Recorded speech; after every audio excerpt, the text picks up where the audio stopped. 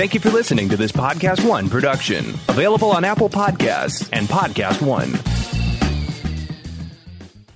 In an era of online retail where everything is just a few clicks away, buying a car should be no different. That's why at Carvana, you can buy a car 100% online. We made it easy to browse, view, and buy from over 10,000 cars. You can even trade in your old car, all while binge-watching your favorite TV show.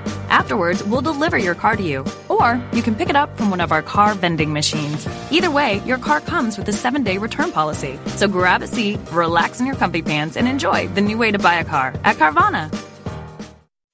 It's that little Chico Pitbull, Mr. 305, but it said Mr. Worldwide, and you already know what it is. Listen to my new podcast, From Negative to Positive. Subscribe today. Now, part of the things that we're doing over here at Negative to Positive is encouraging people to change their lives, change the things that are within their power. I want to thank our good friends at KFC for helping me bring this to you. Feed your whole crew with KFC. Let's go. I can get the KFC bucket of chicken, and you know, that's fire. Now, Babu, you know that you could get that mac and cheese, that mashed potato, gravy, those biscuits. Now that's trouble right there. That is fire right there. You know, on Negative to Positive, we always talking about striving and achievement, and the Colonel Sanders story is a story that inspired me since I was 10 years old. Look how life comes full circle. Now I'm talking about Colonel Sanders and Kentucky Fried Chicken and how much I love it.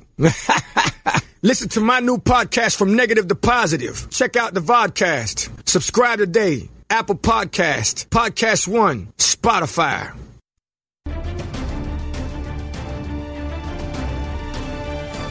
Hello, everyone, and welcome back to another brand new episode of the Collider Games podcast. My name's Dennis Den, and in studio I've got Josh Reyes. And through the magic of Skype, we've got Caboose. Caboose, how you doing? Doing good. Glad to be back, and pretty big news day. Yeah. It was kind of slow earlier in the week. I was like, oh, what's going to happen? Yeah. Nothing to talk about. And then suddenly in the last few days, a lot of stuff dropped. Let's start with this one thing. It's not the biggest topic. It's probably not going to grab the most headlines or whatever, but I just thought this was very interesting, especially because, we're here in Hollywood. We're, Collider, started off and is still with the entertainment world. The WGA has dropped the awards for game writing, which I find kind of silly, really. Yeah, they've decided that there won't be a video game writing award in 2020, and that maybe it will return in the future when there's a critical mass of video games covered by the WGA in order to provide a meaningful award selection process, which is like crazy because games nowadays are much more cinematic, much more storytelling driven, and there's just so many, like with last year we had God of War, we had Red Dead Redemption 2. We have, next year we're going to have Last of Us Part 2. We're going to have Cyberpunk 27. How is video games not going to be recognized for achievement? I mean, I think it's laziness. It's in the statement itself. They're basically just saying, "Oh, we don't have somebody to review the games." That's basically what they're saying. What's your take? Definitely enough games. I think this is super lame, especially with Last of Us 2 right on the horizon. Yeah. Mm-hmm. And like with how good that game was, and especially with Last of Us, the first game, that's like some of the best writing I've seen in any medium. So that won one of the awards, one of the screenwriting. Yeah, right. Yeah, one of the WGA awards. I mean, this is super lame if you ask me. Okay, so Portal and Half-Life writer Chet Falzek, he tweeted out, he's like, I've never joined the WGA and never will. To win this award, you have to be a member. When they asked us to join so we could win, we could pay dues, but not vote. Because game writing isn't real writing, not like a short story published in a zine read by 12 people. So, hey, join our guild. Pay to join our guild, but don't do anything on the guild. Yeah. Oh my God.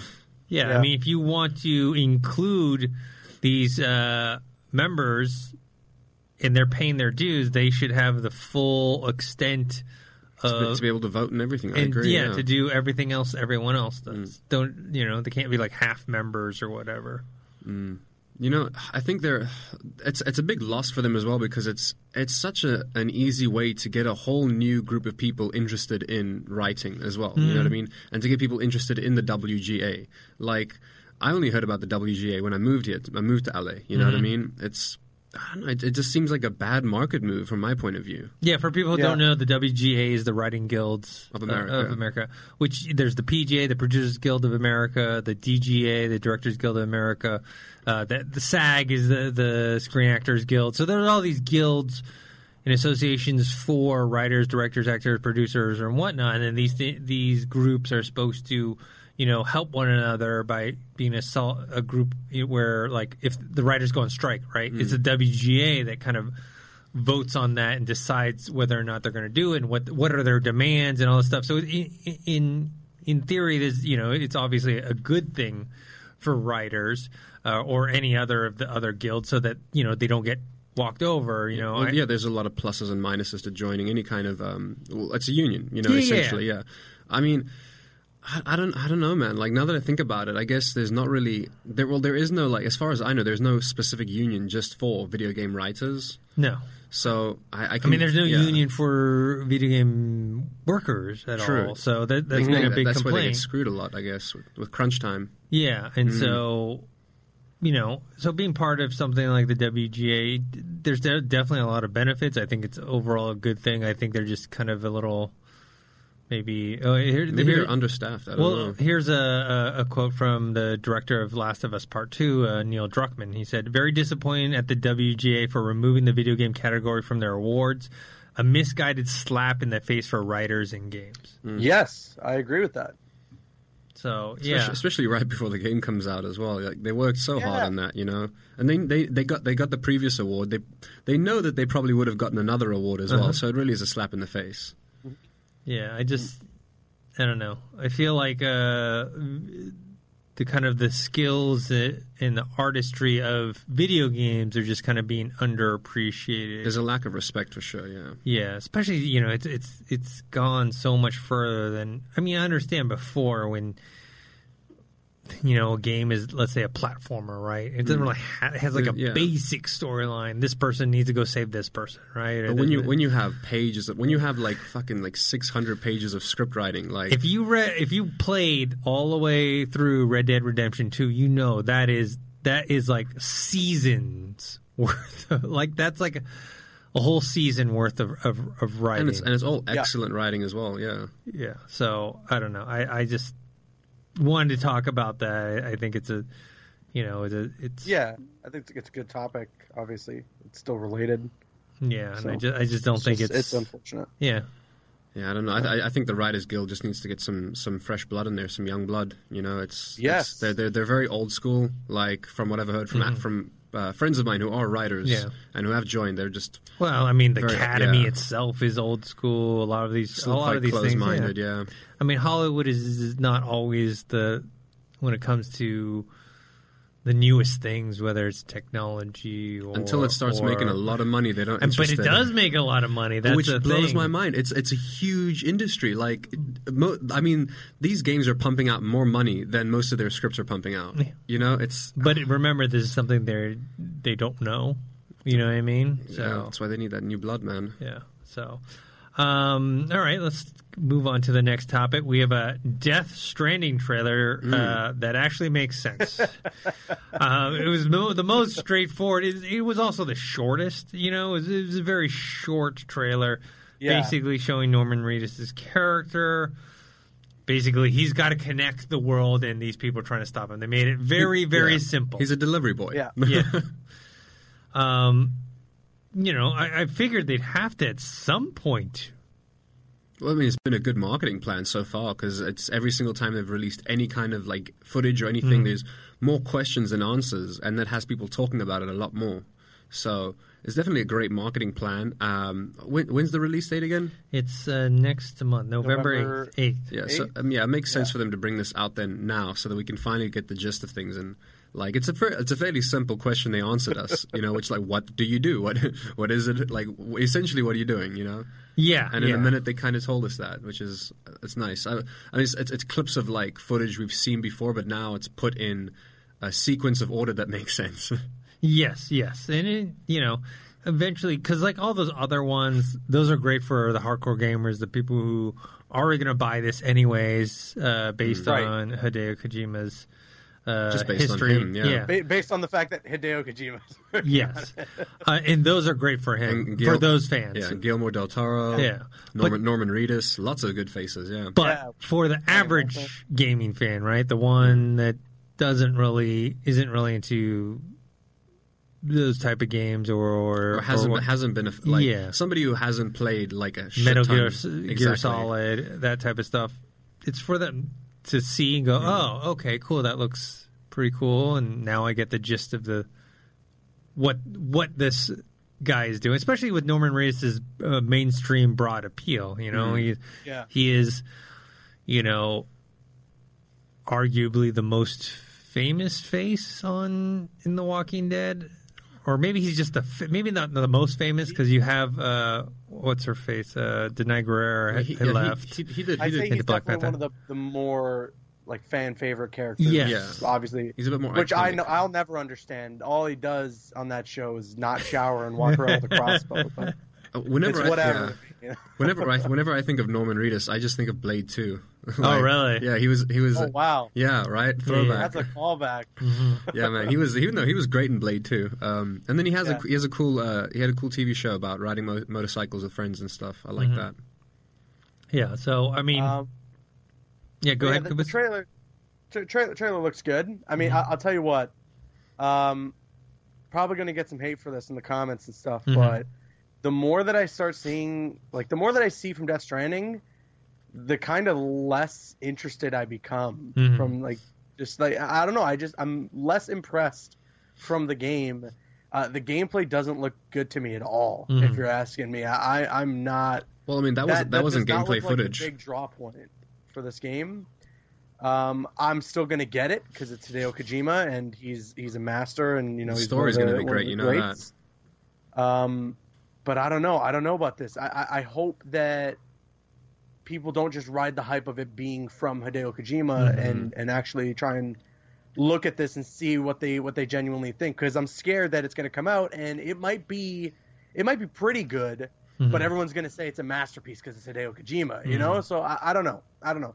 Maybe I'm alone in this. I wonder what other people think, but I'm just like, my hype is starting to die down for Death Stranding. See, for me, and maybe a little opposite, where I am very interested in it, but I am not a Hideo Kojima like fanboy, because I played a few of the Metal Gear games, but not a lot. So for me, like, I'm more interested in this actually because of kind of who he's brought together on this game.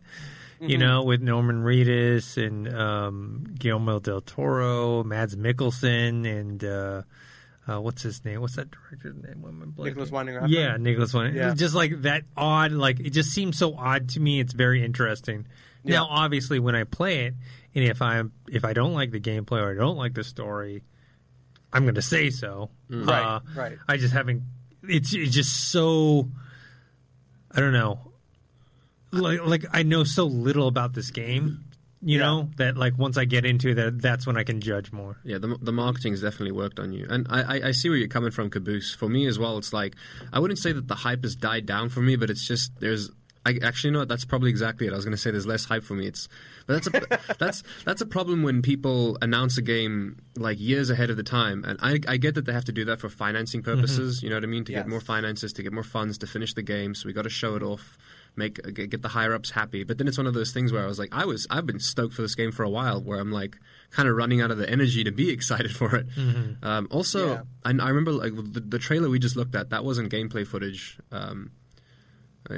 Have we seen any game actual? Yeah, have we seen any actual gameplay footage? Just gameplay footage. Okay, we have. Yeah, I mean, but you don't know what he's doing. Like he goes over, puts a ladder on some mountains and climbs up. I mean, the combat from that trailer, if the combat's anything like that, the combat does look quite interesting. I'd like to see the different weapons they come out with and things like that.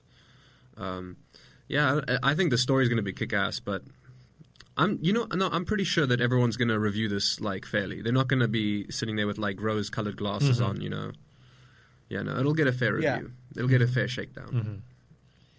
Moving on to the next topic, Ghost Recon Breakpoint released today.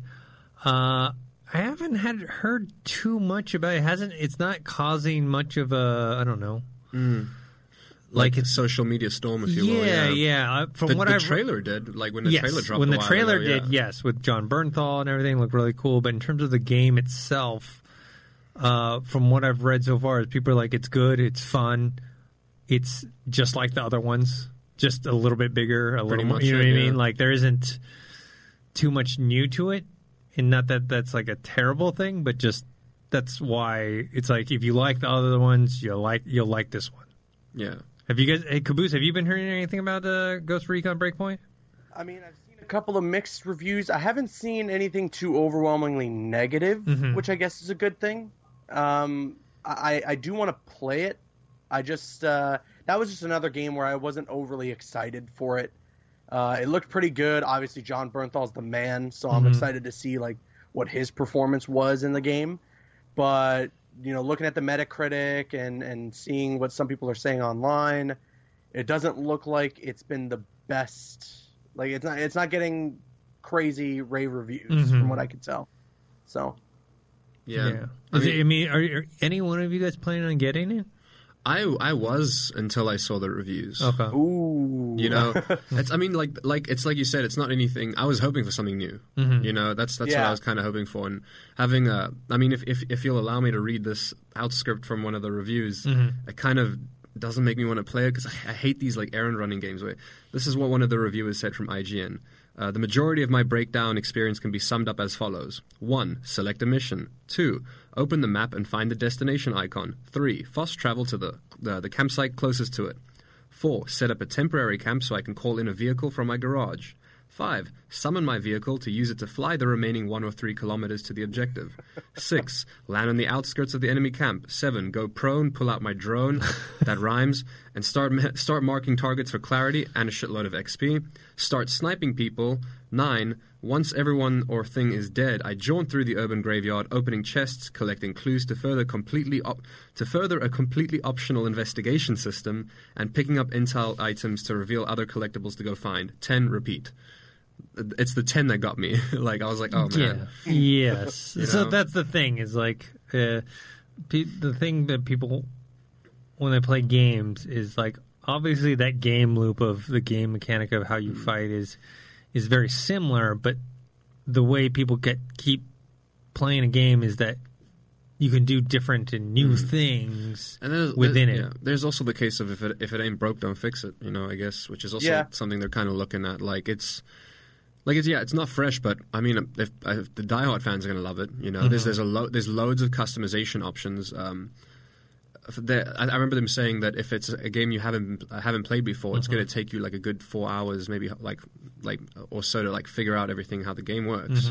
Right. But then again, it's like Borderlands 3 that came out. It still had some errand running quests. Like go deliver the thing, go here, shoot the people there, come back just to find out you got to go all the way back there again. But at the end of the day, you're playing it because the gameplay is fun. So I don't know.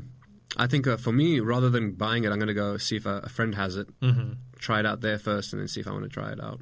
I think that's a good idea. Yeah. Yeah. I mean, and that's what I heard was the co-op is fun.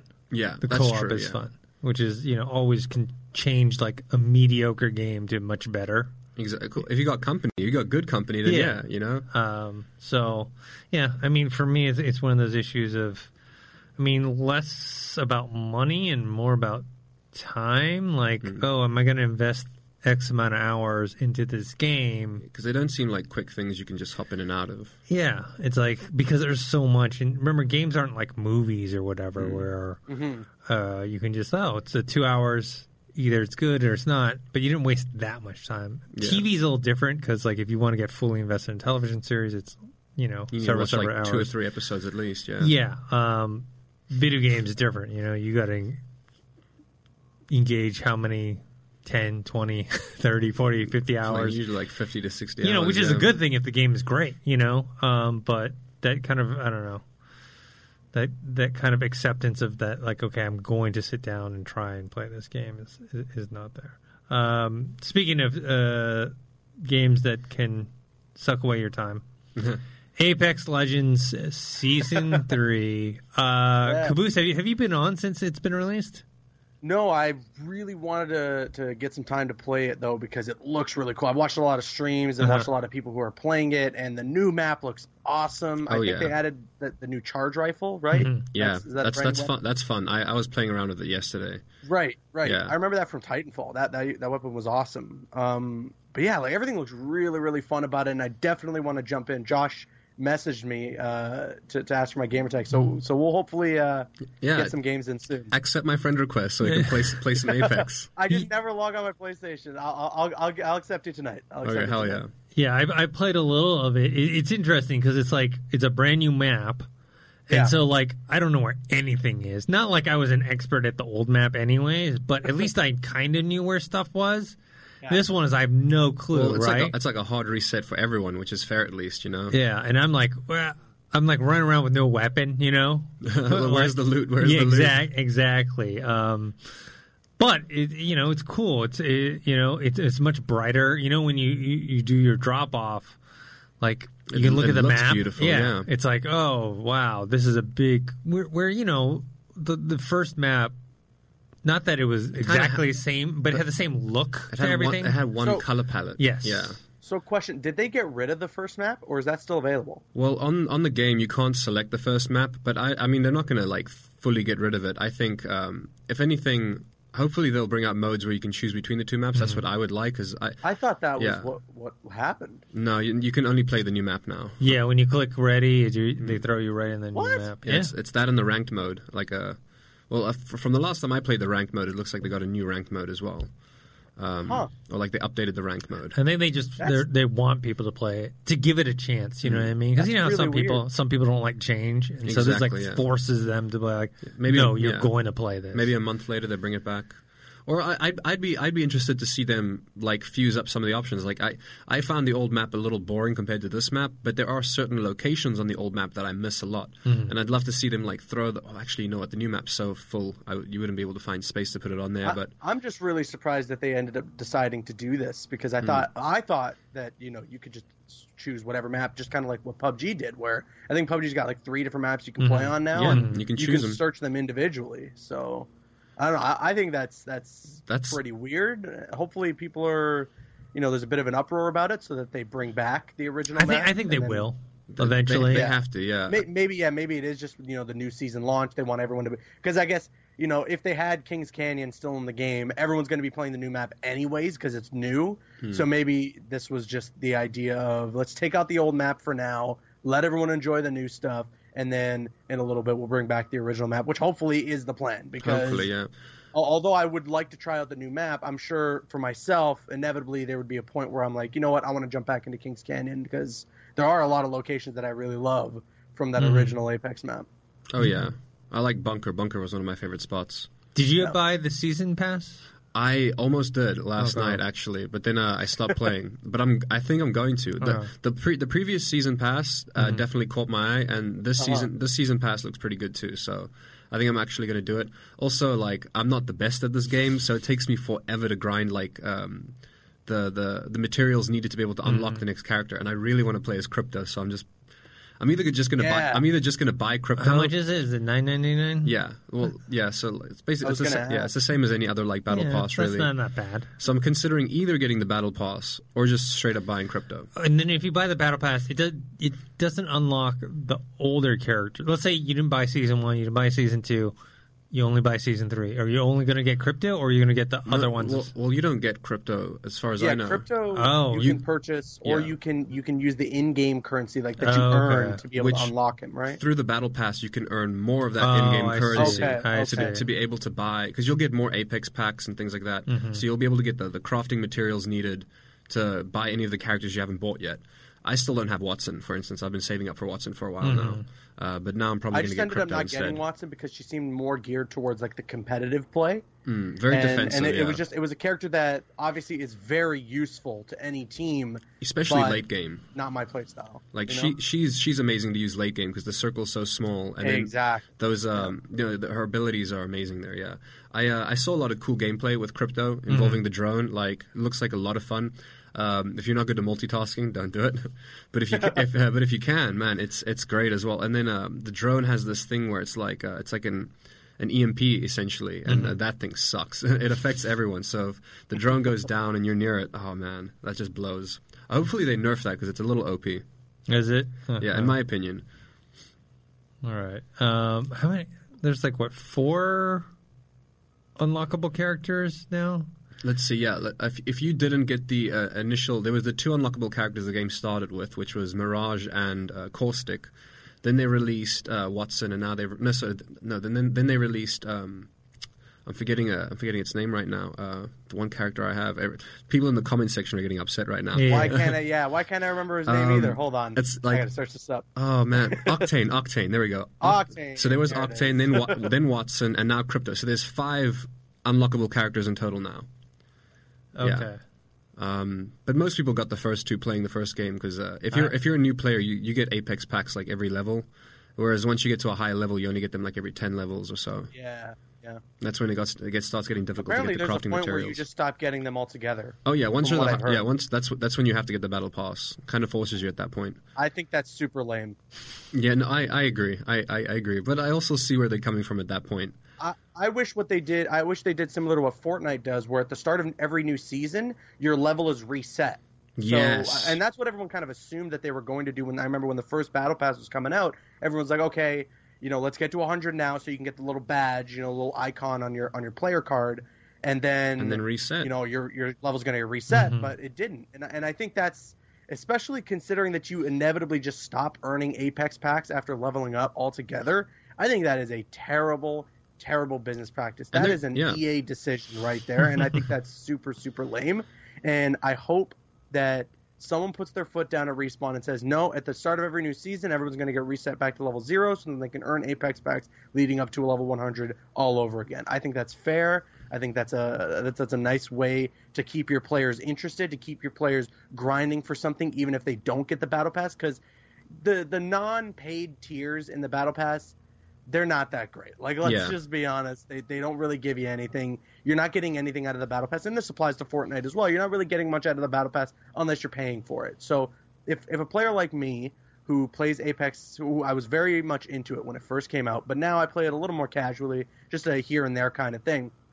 A player like me, I don't have the time to want to invest into the Battle Pass, so I'm not really going to pay for the Battle Pass. But I still want to level up and earn stuff from the game and get stuff from the characters. New characters. Yeah, I think that it's really, really stupid. I didn't even consider it until you brought it up, but it just dawned on me. That's really messed up if I think about it. Because they're going to keep bringing out new characters. They're not going to stop. And at some point in time, if you never buy the Battle Pass, you're just screwed. You're never going to get to play as the new characters unless you fork out the $10 to pay for them cash.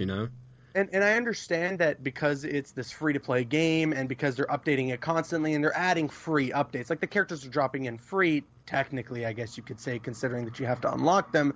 It needs to be funded in some way. Mm-hmm. I get that. But I just feel like this is the wrong way to go about it. Yeah. I feel like this is just it's a little too much of a shady business practice, whereas there could be a healthy balance here. They could make the Battle Pass a lot more appealing. I will say that.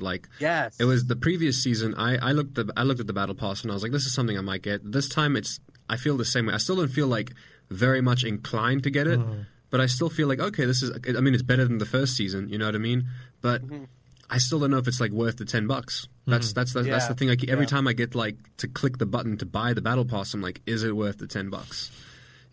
See, I remember the first Battle Pass was atrocious. Oh, and yeah, that was horrible. Almost entirely the reason I stopped playing the game, because I was riding the tsunami of hype that was Apex Legends when the game first came out. I remember I was at 2,000 kills, super quick. I had over 100 wins. Me and my squad were going nuts with the game. Mm-hmm. And then that Battle Pass dropped, and I was like, man, this is lame. This sucks. There is nothing here. And it just completely killed all the hype that I had for the game, which is unfortunate. I still play it, I still enjoy it, but I feel like they really shot themselves in the foot with with just the lack of quality in that first Battle Pass. And ever since then, I feel like they've been trying to recover. And I think the reason Fortnite is so successful with each season and with each Battle Pass that they release, they got a healthy amount of really cool skins. Obviously they have a ton of other cosmetic items that you can use in the game, the pickaxes, the gliders, the dancing, the emotes. I mean, that's a big thing, Apex Apex has cashed in a little bit on that as well. I see, like, you have the drop down trails and stuff, or like the skydiving trails and stuff. That stuff is great, and that stuff is like, it's cool, nice little cosmetic items to get. But then there's also the challenges that you can do in Fortnite. There's the weekly challenges. Yeah. Where you got to find, there's like little hidden things surrounded around the map. There's like certain objectives you got to complete, get a certain amount of kills with weapons or whatever it might be. They have very interesting challenges, that's for sure. It right. keeps you on your toes. It keeps you interested. Right. Back when I was still playing a lot of Fortnite, the hidden, like finding the hidden battle stars and things like that. I love that stuff. That was fun. It was a lot of fun. Apex does have a bit of that. I see that they do their challenges as well. That's there. I just don't feel it's as engaging, and it they're a doesn't little easy you as much. They're a little easy as well if you think about it. Like I had a challenge the other day which was just play as Caustic for one match. I didn't even have to win. Technically, all I had to do was drop down and die, and the challenge was done. Like, no. Yeah. So it's unfortunate. I still think Apex is a great game. I'm not trying to harp on it too much. But there are still a couple of things they gotta figure out. I guess they're also on the point of like they're worried of like, because I think that the Battle Pass would be a lot more appealing if they added emotes and dances. But then it's a thing of like people are going to be saying you're ripping off Fortnite, and like they don't want to go into that territory. And I completely get that. Yeah. But there's got to be another way. They've got to be able to make things somewhat interesting. I mean, they have the finishers, right? But those came with the game though already. Yeah, they kind of. I guess they could add new ones. Yeah, You're right, that's what I'm saying. They could add new ones or sell new ones or whatever, earn new ones, something like that. That'd be cool, yeah. Mm-hmm. All right. Next up, we've got, this is something we kind of predicted. Red Dead Redemption 2 is coming to the PC. Yep. They're actually giving some bonuses for anyone who pre-purchases the game on the Rockstar's PC launcher starting on October 9th. I guess there was like some data miners that found evidence pointing towards a PC version. I mean, the thing is, you don't even need a data mine. I mean, obviously, when they had a launcher and they're giving away free stuff, it's like, okay, why are they making a launcher now and giving away free stuff? Oh, because they're going to release their latest, biggest game on the PC. Speaking of launchers and where it's going to be available on PC. Yeah. Oh, yeah. The Epic Games Store? Oh, my God. I mean, also, like I said, it's something that didn't need to be data mined because all of Rockstar's previous successful games are on PC as well. Like, obviously, and then also the huge amount of people who can't wait to mod this game. You know what I mean? I can't, like, as silly as it sounds, but I can't wait to, like, run around as Super Mario on a horse. You know what I mean? And go do cowboy things as Super Mario. But the first is weird because the first Red Dead wasn't on the PC. Isn't it on PC now? It might be now, but I know when it first came out, it was not. I mean, same with a lot of their previous games, like the Bully game as well. But a lot of their games, I think pretty much all their previous successful games are on PC right now. I mean, they're not so limited where the game's still coming on Steam. It's just delayed, right? It's like they're doing basically an exclusive window on their own to see how that goes. I think they want to see what percentage are they going to sell on their I wonder what launcher. What's the point of them making their own launcher? Like, because they don't have to give the royalties. I mean, Steam you're is right, 30 freaking %, right? So they want to see what percentage can they sell on their own versus. True. And they've got very successful games, so it's plausible. Steam. So they're going to determine, is it worth it for them to put it on other platforms or to keep it? I could see Blizzard doing the same thing in the future. It's going to be actually for Google Stadia.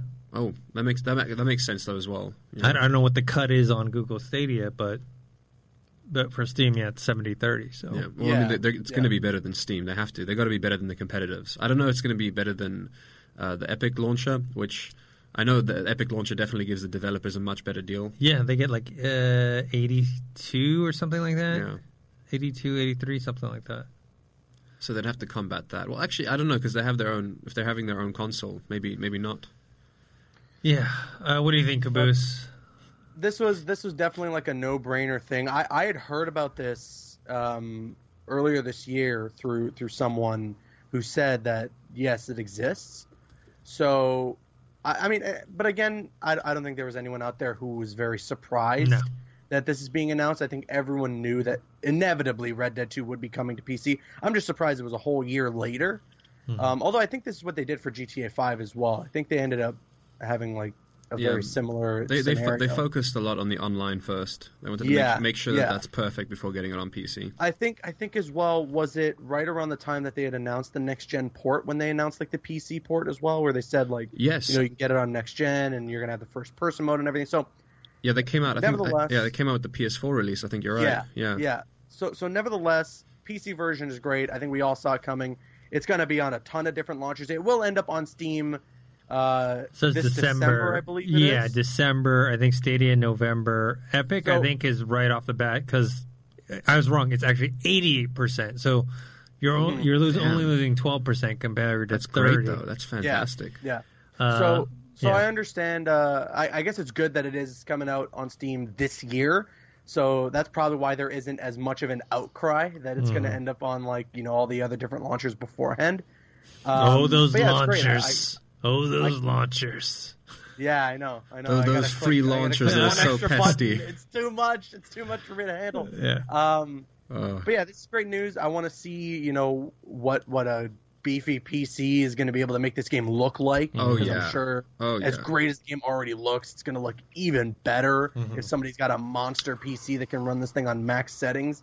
And then I hope that this also kind of revitalizes the game, breathes new life into it, because I feel even though they got Red Dead Online, up and running and everything, and they're doing all that they're doing with the game and adding constant updates to it, it still feels like GTA Online is just much bigger and better. It's more fun, man. I'm still playing GTA Online. Compared to I haven't touched Red Dead since I basically finished it. Me neither. I played a little bit of Red Dead Online. I did have fun with it. It was just still while it was in its beta, so I haven't touched it since it's gone out of beta. So maybe I should jump back in and try it again. A couple of my friends say that they do have fun with it here and there, but it's just unfortunate that it hasn't found the same success that GTA Online did, especially considering all the hype surrounding just Red Dead Redemption 2 as a game. So it's surprising, but hopefully the PC release does breathe new life into the game, and people jumping online, getting on the servers and everything on PC will create a new value for the game. I think where the online fell short was if you have a crew of three other people to play with, and they're there to play all the time, you're gonna have a great time on the online. Yeah. But if you don't, it's a struggle. Whereas with GTA Online, you technically don't even, you can make a friend in 2 minutes on GTA Online. You just get thrown into the matchmaking server. It's a lot more quicker. It's easier. And then once again, getting around is easier. Getting from one point of the map to the other point in a car as opposed to a horse. The time period definitely doesn't help. That's for sure. Yeah, so if you do pre-order, the bonuses aren't just here's an extra skin or extra horse or whatever. They're giving you you can pick basically 2 free PC titles. Grand Theft Auto 3, Vice City, San Andreas, Bully, LA Noire, and Max Payne 3. So you can pick 2 out of those list. Yeah, I recommend San Andreas and Max Payne 3. So if you've never played those games before, or you want to play them again, and you buy Red Dead 2, and then you go with one of these, that's a pretty good deal. Don't they also give you some starting credits for the game, some money and things like that? Yeah. I think they give you some starting stats as well. Well, they give you Warhorse, Treasure Map, Cash Bonus, and 50 gold bars for Red Dead Online. Oh, online, that's what it was. Yes. Speaking of launches, while we're on this topic, do you think Steam is starting to feel it yet? Feel the hurt? They have to, right? At some point they're going to have to reduce their revenue. 70-30 is I don't know, Dennis, because Steam is such a juggernaut, and they're like $1 billion company. I feel like no matter what the blowback is, and no matter what Epic Games and their launcher does, it won't make any impact on Steam for such a long time. So I don't know. I feel like there's definitely an effect there. There's definitely something happening with the Epic Games launcher. Look at the sales of Borderlands 3. All the people complaining and yelling about it being on Epic Games Store, this, that, and the other. The game still sold like hotcakes on the Epic Games Store. Still don't know why they were complaining. Because at the end of the day, it's a vocal minority of people who are out there screaming about the Epic Games Store. That's all it is at the end of the day. I downloaded it from a different store. Yeah, I know. 200 megabytes wasted. You click your mouse a couple extra times. So So there is a blowback there, though, because, yes, the Epic Game Store does provide a little more value to the developers to have their games being sold exclusively on their launcher. But I feel like it doesn't make any effect to Steam because at the end of the day, they're still $1 billion company. Well, like you said, they're a juggernaut. It's a household name. Like I think personally, not to get into the Apple Samsung argument or Apple Android argument, I hate all Apple products except for the iMac, the new iMacs. Those are nice. But I am an iPhone user, Josh. So well, we can talk about that on Apex. But it's one of those things where it doesn't matter. Once you're a household name, you're a household name. Like you can like, excuse my French here, you can fuck up a lot, and people are still going to know you, and they're still going to end up using you. You know, but if you keep fucking up, that's when things start turning. Exactly. That's when people jump from whatever they're using. But they got so much in the works. I mean, aren't they more focused now on their VR headset than anything else? I mean, plus, as long as, sorry to cut you off, Dennis, but as long as these games still end up on Steam, I feel like it doesn't hurt them in the end. As long as Red Dead Redemption 2 in December, I can go buy it on Steam, I feel like most people are not going to care. As long as the Steam sales are there, people are going to be coming to those Steam sales. I'm still using Steam for Steam sales. I can't lie. Yeah, I mean, for me, I guess, I don't care if I'm buying from the Steam store or the Epic store. It makes no difference. I care about, what the price is and,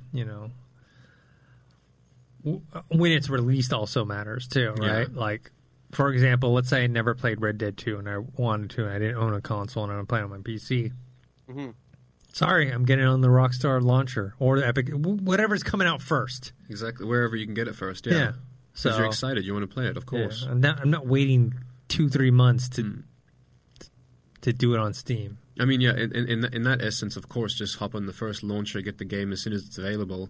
But in the long run, when you're looking at playing games from like 5-6 years ago, just for fun, it's still probably going to be better to look at Steam, They have a bigger catalog. They have bigger catalog. Yeah, and they got you can get some amazing stuff for like $3. You know what I mean? Yeah, I remember I bought BioShock Infinite maybe only a year after its release for $7 on Steam. I was very happy with that. Mm-hmm. Yeah. So, all right. Well, that's that topic.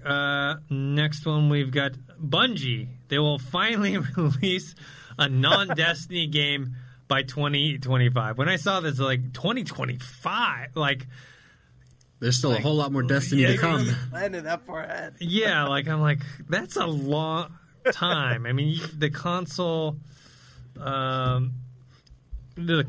said, the new ones are coming out next year, supposedly. So that's it, next year, 2020. That's 5 years into the cycle of this next one. Mm-hmm. So, the next generation, yeah. Yeah. Well, I mean, yeah, their main goal, as I think it's a little optimistic, but they can pull it off. Their main goal is to become a behemoth of a game company producing more than just Destiny, which I mean obviously is a smart idea. But like you said, by 2025, so it's how much more Destiny 2 are we going to get? Or I guess Destiny 3 is going to be on the next console, Yep. And then how many years are they going to put into that afterwards? Because they have to. I'd imagine they probably still keep up the Destiny franchise even while they're working on other games, but they're going to have to hire a lot more people, possibly buy some smaller companies. We'll see. Yeah. Well, it's interesting. So Destiny 1 came out September 2014, and I don't remember if it was someone at Bungie or Activision, but somebody who was working on the game said essentially that Destiny is a 10-year plan. And I remember that, yeah. That's the idea, and they're halfway into it. If they get to that 10 years, that's 2024. They got a year to release a new game. So I feel like that's pressure. This does make sense. I feel like they are going to release a new game by that time. I think they're definitely going to hold up to that promise, but it's so hard to deny the success that Destiny has brought them. And this game is such an anomaly. It essentially invented, or maybe not necessarily invented, but popularized or kind of mainstreamed the games as a service model. And FPS MMOs in general. Yes. And against all odds it did that. Destiny 1 comes out, mediocre reviews. Mm-hmm. Nobody's really loving the game. The content really isn't there for even the people that are playing the game. But for some reason, it ends up on top. Then they release these major expansions each and every year or a couple of months apart. and people are still playing this game, and it ends up getting this cult following that sort of reminds me of Rainbow Six Siege, where that game came out to these lukewarm reviews, and then for some reason everyone just kept playing the game. I think they hit gold with it was on Destiny, because I hated the first Destiny, but I think it was the third or fourth expansion, like something Heart of Iron, or like when they added the actual the melee weapons, they hit gold, man. Like from that point onwards, and like just literally from that point onwards, it's just been like uphill. I love Destiny 2.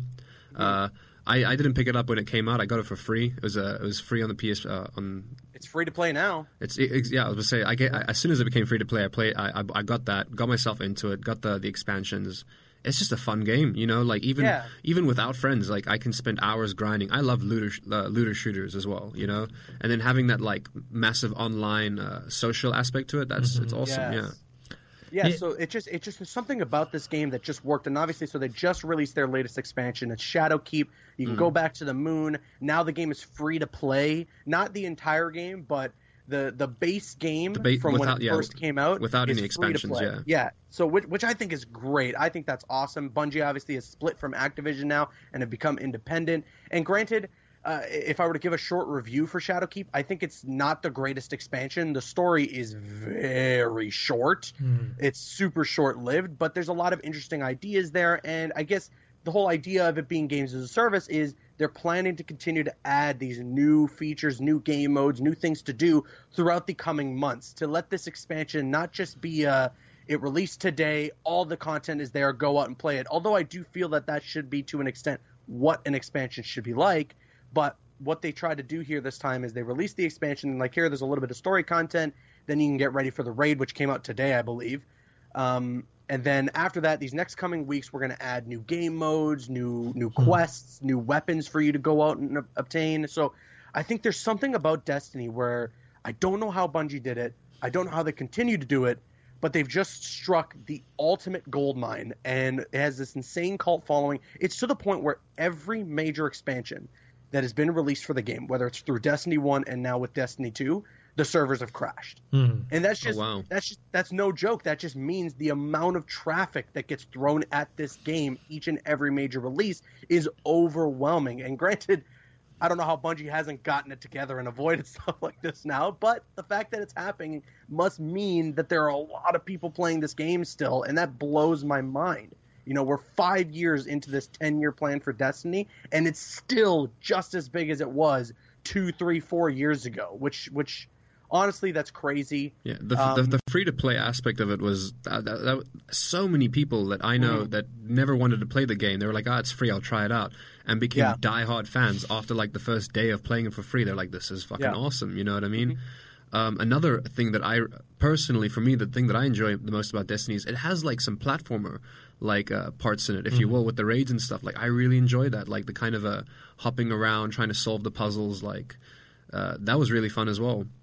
I enjoyed those things. Yeah. So if they're going to plan to release a new game by 2025, I have full trust in Bungie. They're the guys behind Halo. They're the guys behind Destiny. Whether you like the game or not, you have to appreciate its success and respect the amount of success that Bungie found with that franchise. So whatever they do seems to work. They're right up there, or at least they could be up there with this next game that they might have planned with like a Rockstar in terms of, you know, the sheer popularity of a developer. So I look forward to whatever they got planned. But we're assuming they're going to release a Destiny 3 between now and 2025, right? I mean, on the next console they have to, Yeah. I'm assuming and that will be the last Destiny game for a while. Not that it's gone forever, but just for a while, and then they'll launch a. It actually kind of reminds me of old school Blizzard, because old school Blizzard was like, "Hey, we make one game, takes a while, and then people get super addicted, like StarCraft, Warcraft, World of Warcraft, and then they just mine that franchise with expansion packs over and over and over." Look at World of Warcraft specifically. Like, holy crap, man! That's a game where I knew people who were playing it like way back in the 2000s, and then like they don't play the game for years, and then a new expansion comes out, and they're like, "Oh, time to get back into it," you know. The real question, I guess, at this point in time is, and we can only speculate, but what do you guys think will be the next game? Do you think they're going to stick to first-person shooters? I mean, they're great at it. It's Bungie. Yeah, I assume so. I assume so. That's their bread and butter. If they have Halo and now Destiny under their belt. Yeah. But what are they going to do differently? Because Destiny was an might, MMO version of a FPS, which was different than Halo. I think they're going to add some RPG characteristics to it. Go like for an FPS. I mean, there's loads of FPS RPG games out there now, especially with Borderlands. But I don't know. I can kind of see them going for that FPS RPG. Or who knows? Maybe they're going to throw like a spanner in the works and go in a completely opposite direction. Because I can still see them doing this whole sci-fi fantasy kind of game, first-person shooter stuff. But who knows? Maybe they decide to go in the complete opposite direction. We'll see. No, we can only be sitting at this table in 2025 and talking about it. Yeah. It's just crazy, just because some places are like they jump from game to game to game or whatever, and they're just like 10 years. This one, I mean, think about Halo. Before they let Microsoft take over the reins, there was a ton of Halo games, and that was like the only thing they worked on. True, yeah. They specialized it. Once again, if it's not broken, don't fix it, Yeah. Pump out what we know we're good at. Yeah. Because they did, Halo 1, 2, 3, ODST. And then Reach. Yeah. And then they handed it over. So, a lot of years. Yep. All right, the last one is Avengers. A new Avengers game, but it's not really a game. It's called Avengers Damage Control VR, and it's for the Void VR, It's a cinematic experience, which I've talked about before because we've done the Wreck-It Ralph Breaks VR, and we also did the Star Wars Secrets of the Empire. There was a Wreck-It Ralph VR game? Yeah, there was, but it was at the Void. So if people weren't familiar with the Void is one of those places that you go to at a mall or somewhere. It's like an experiential VR where it's like you're not buying it for your headset. It's not on the Oculus Quest It's or an Rift. experience you go to experience. Yeah, you put on a backpack and a whole thing, and then you can pick up it's like a whole map. Well, not a map, but like a little maze of room or whatever. It was specifically designed for that area that layout. Oh, that makes sense. Okay. So, I'm starting to understand. Yeah, so we did that for Star Wars Secret of the Empire. It's very cool, which is funny because that game ended up being basically a prequel, or that experience ended up being a prequel to the Vader Immortal game. And it's the same company, ILM X Lab. And so now they're doing one for the Marvel Universe. It's called Avengers Damage Control. I think this one has these Iron Man suits that Shuri has created or worked on, and then you go in there. It's always up to 4 players at a time. Well, that's cool. And you go in there together, and it's just cool because you can voice chat with each other as you're playing, and it's team oriented but also competitive at the same time. Who can get the higher score? Who's the better Iron Man? Yeah, essentially. it's very cool. So the teaser trailer came out. The teaser trailer doesn't have that much to it, a lot of close-up shots and whatnot. But it's just one of those cool things. And we actually, here at Collider, are going to go check it out. Yeah, they have a press day thing for it. I can't wait to hear what you guys have to think about it. Yeah. It's one of those things where, how we're big on VR here. And experiencing something cool like that'd be really cool. They got quite a few of the cast members in there, don't they? I'm not sure. I'd have to take a look at the press release. I'm sure they do. Because I was reading up on it earlier this week, and I think there's at least It looks like it's very Black Panther essentially. Yeah. It's the trailer showed these Iron Man armors, but made out of Wakandan tech. Yeah. Let me read that. I remember reading earlier on this week somewhere that they're going to have, I guess essentially cameos from. I would hope that they would use the actual cast members. That'd be really cool. Mm-hmm. Well, Letitia Wright shows up in the trailer, so I'm assuming maybe that's going to be the case. I don't know. Probably, yeah. And it sounds pretty cool, though. It sounds like a fun experience. I know that they were. From what I was reading, I know that they were looking at trying to add one more person from the MCU. Yeah. So Shuri is testing her latest prototype design. Emergency response suits created with a proprietary blend of Wakanda and Stark Industries technology. Okay. So, yeah, and then fans will fight side by side with Avengers like Doctor Strange, there we go, Ant-Man, and the Wasp. And so they'll be doing the voices. I mean, these experiences are generally about 10 to 15 minutes long. so you're not asking these actors to do like a ton of stuff, right? Yeah. They go in a booth. I'm pretty sure within an hour they can finish everything they need to do. Easily. I recently went to Disneyland, and I did the Guardians of the Galaxy like drop thing that they do, and I would imagine that was actually really cool because they had the whole cast there from the Guardians of the Galaxy do like a special video, like kind of experience just for the ride. But I'd imagine that probably took them a day. You know what I mean? Like they're great actors. They can pull it off easily. Yeah. Yeah. So looking forward to that. All right. I got the cast and crew here if you guys want to hear it out. Oh yeah. Yeah. So we got Trevor Duvall doing the voice for Rocket Raccoon. Laura Bailey for Captain Marvel. Nice. Fred, I can't finish his last name. Fred Tatassi for Hulk. Jason Spisak for they got Deadpool in this. That's going to be interesting.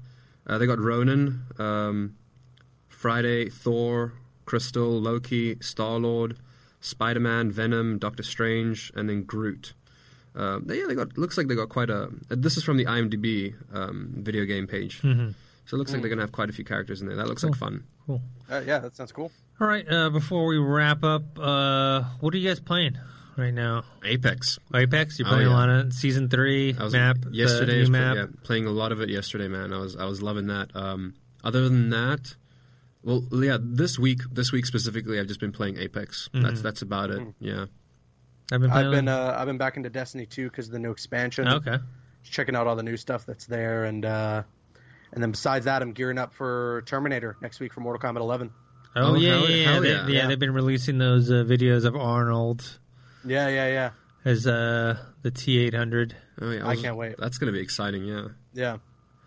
I've been playing a little bit of Apex, but then mostly I'm trying to finish Control. I'm like at the very end of Control. I was going to say, you've been on that for a while, yeah. Yeah, because I need to get that. I really need it. It looks so good. Like, it just looks like a visual feast. It is. Mm-hmm. It's a lot of fun. Other games I've been playing now that it just dawned on me was my friend just got his old PlayStation 2, and we've just been like plowing through PlayStation 2 games this past week. Oh, nice. I've been playing a lot of Sled Storm. Don't know if you got anybody remembers that game. It's like this. You're in it's like a snowmobile, but you're racing and doing tricks essentially. It's like a SSX Tricky. Could have been made by the same people. I'm not too sure. Yeah, I remember SSX Tricky. Oh man, I love that game series. I'm so bummed that they never continued with that. That would have been cool. Well, I guess there's Steep. Steep's quite fun. Yeah. All right, guys, that's it for this episode. Thanks for joining us and listening to us. Josh, where can people find you? You guys can find me on Instagram at josh.toki, and you guys can get me on Twitch at josh_toki. Caboose? You can find me on Twitter and Instagram at CabooseEK. And you guys can find me on Twitter at ThinkHero, Instagram Dennis.tzng, and make sure to subscribe to this YouTube channel, youtube.com/ColliderGames. Subscribe to the Collider Factory podcast feed, and you'll see us there every single week. Till next time, see you guys later. See ya. It's that little Chico Pitbull, Mr. 305, better said Mr. Worldwide, and I'm here to tell you about my new podcast, From Negative to Positive, brought to you by my friends over at State Farm. I believe that to have success, you got to play the game, so that the game doesn't play you. You know, the biggest risk you take is not taking one. It's very important that you make sure that you make the most out of your money, especially when it comes to insurance. State Farm offers surprisingly great rates. They have great agents standing by helping you personalize your coverage. All this is backed up by award-winning, easy-to-use technology.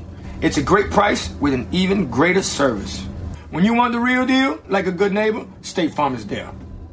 We begin today's meditation with a few sipping exercises to remind us a little treat can go a long way. So pick up your McCafe iced coffees, close your eyes, and deep sip in. And deep satisfaction out. Take a treat retreat at McDonald's. Right now, get a McCafe iced coffee in any size and any flavor for just 99 cents until 11 a.m. Price and participation may vary.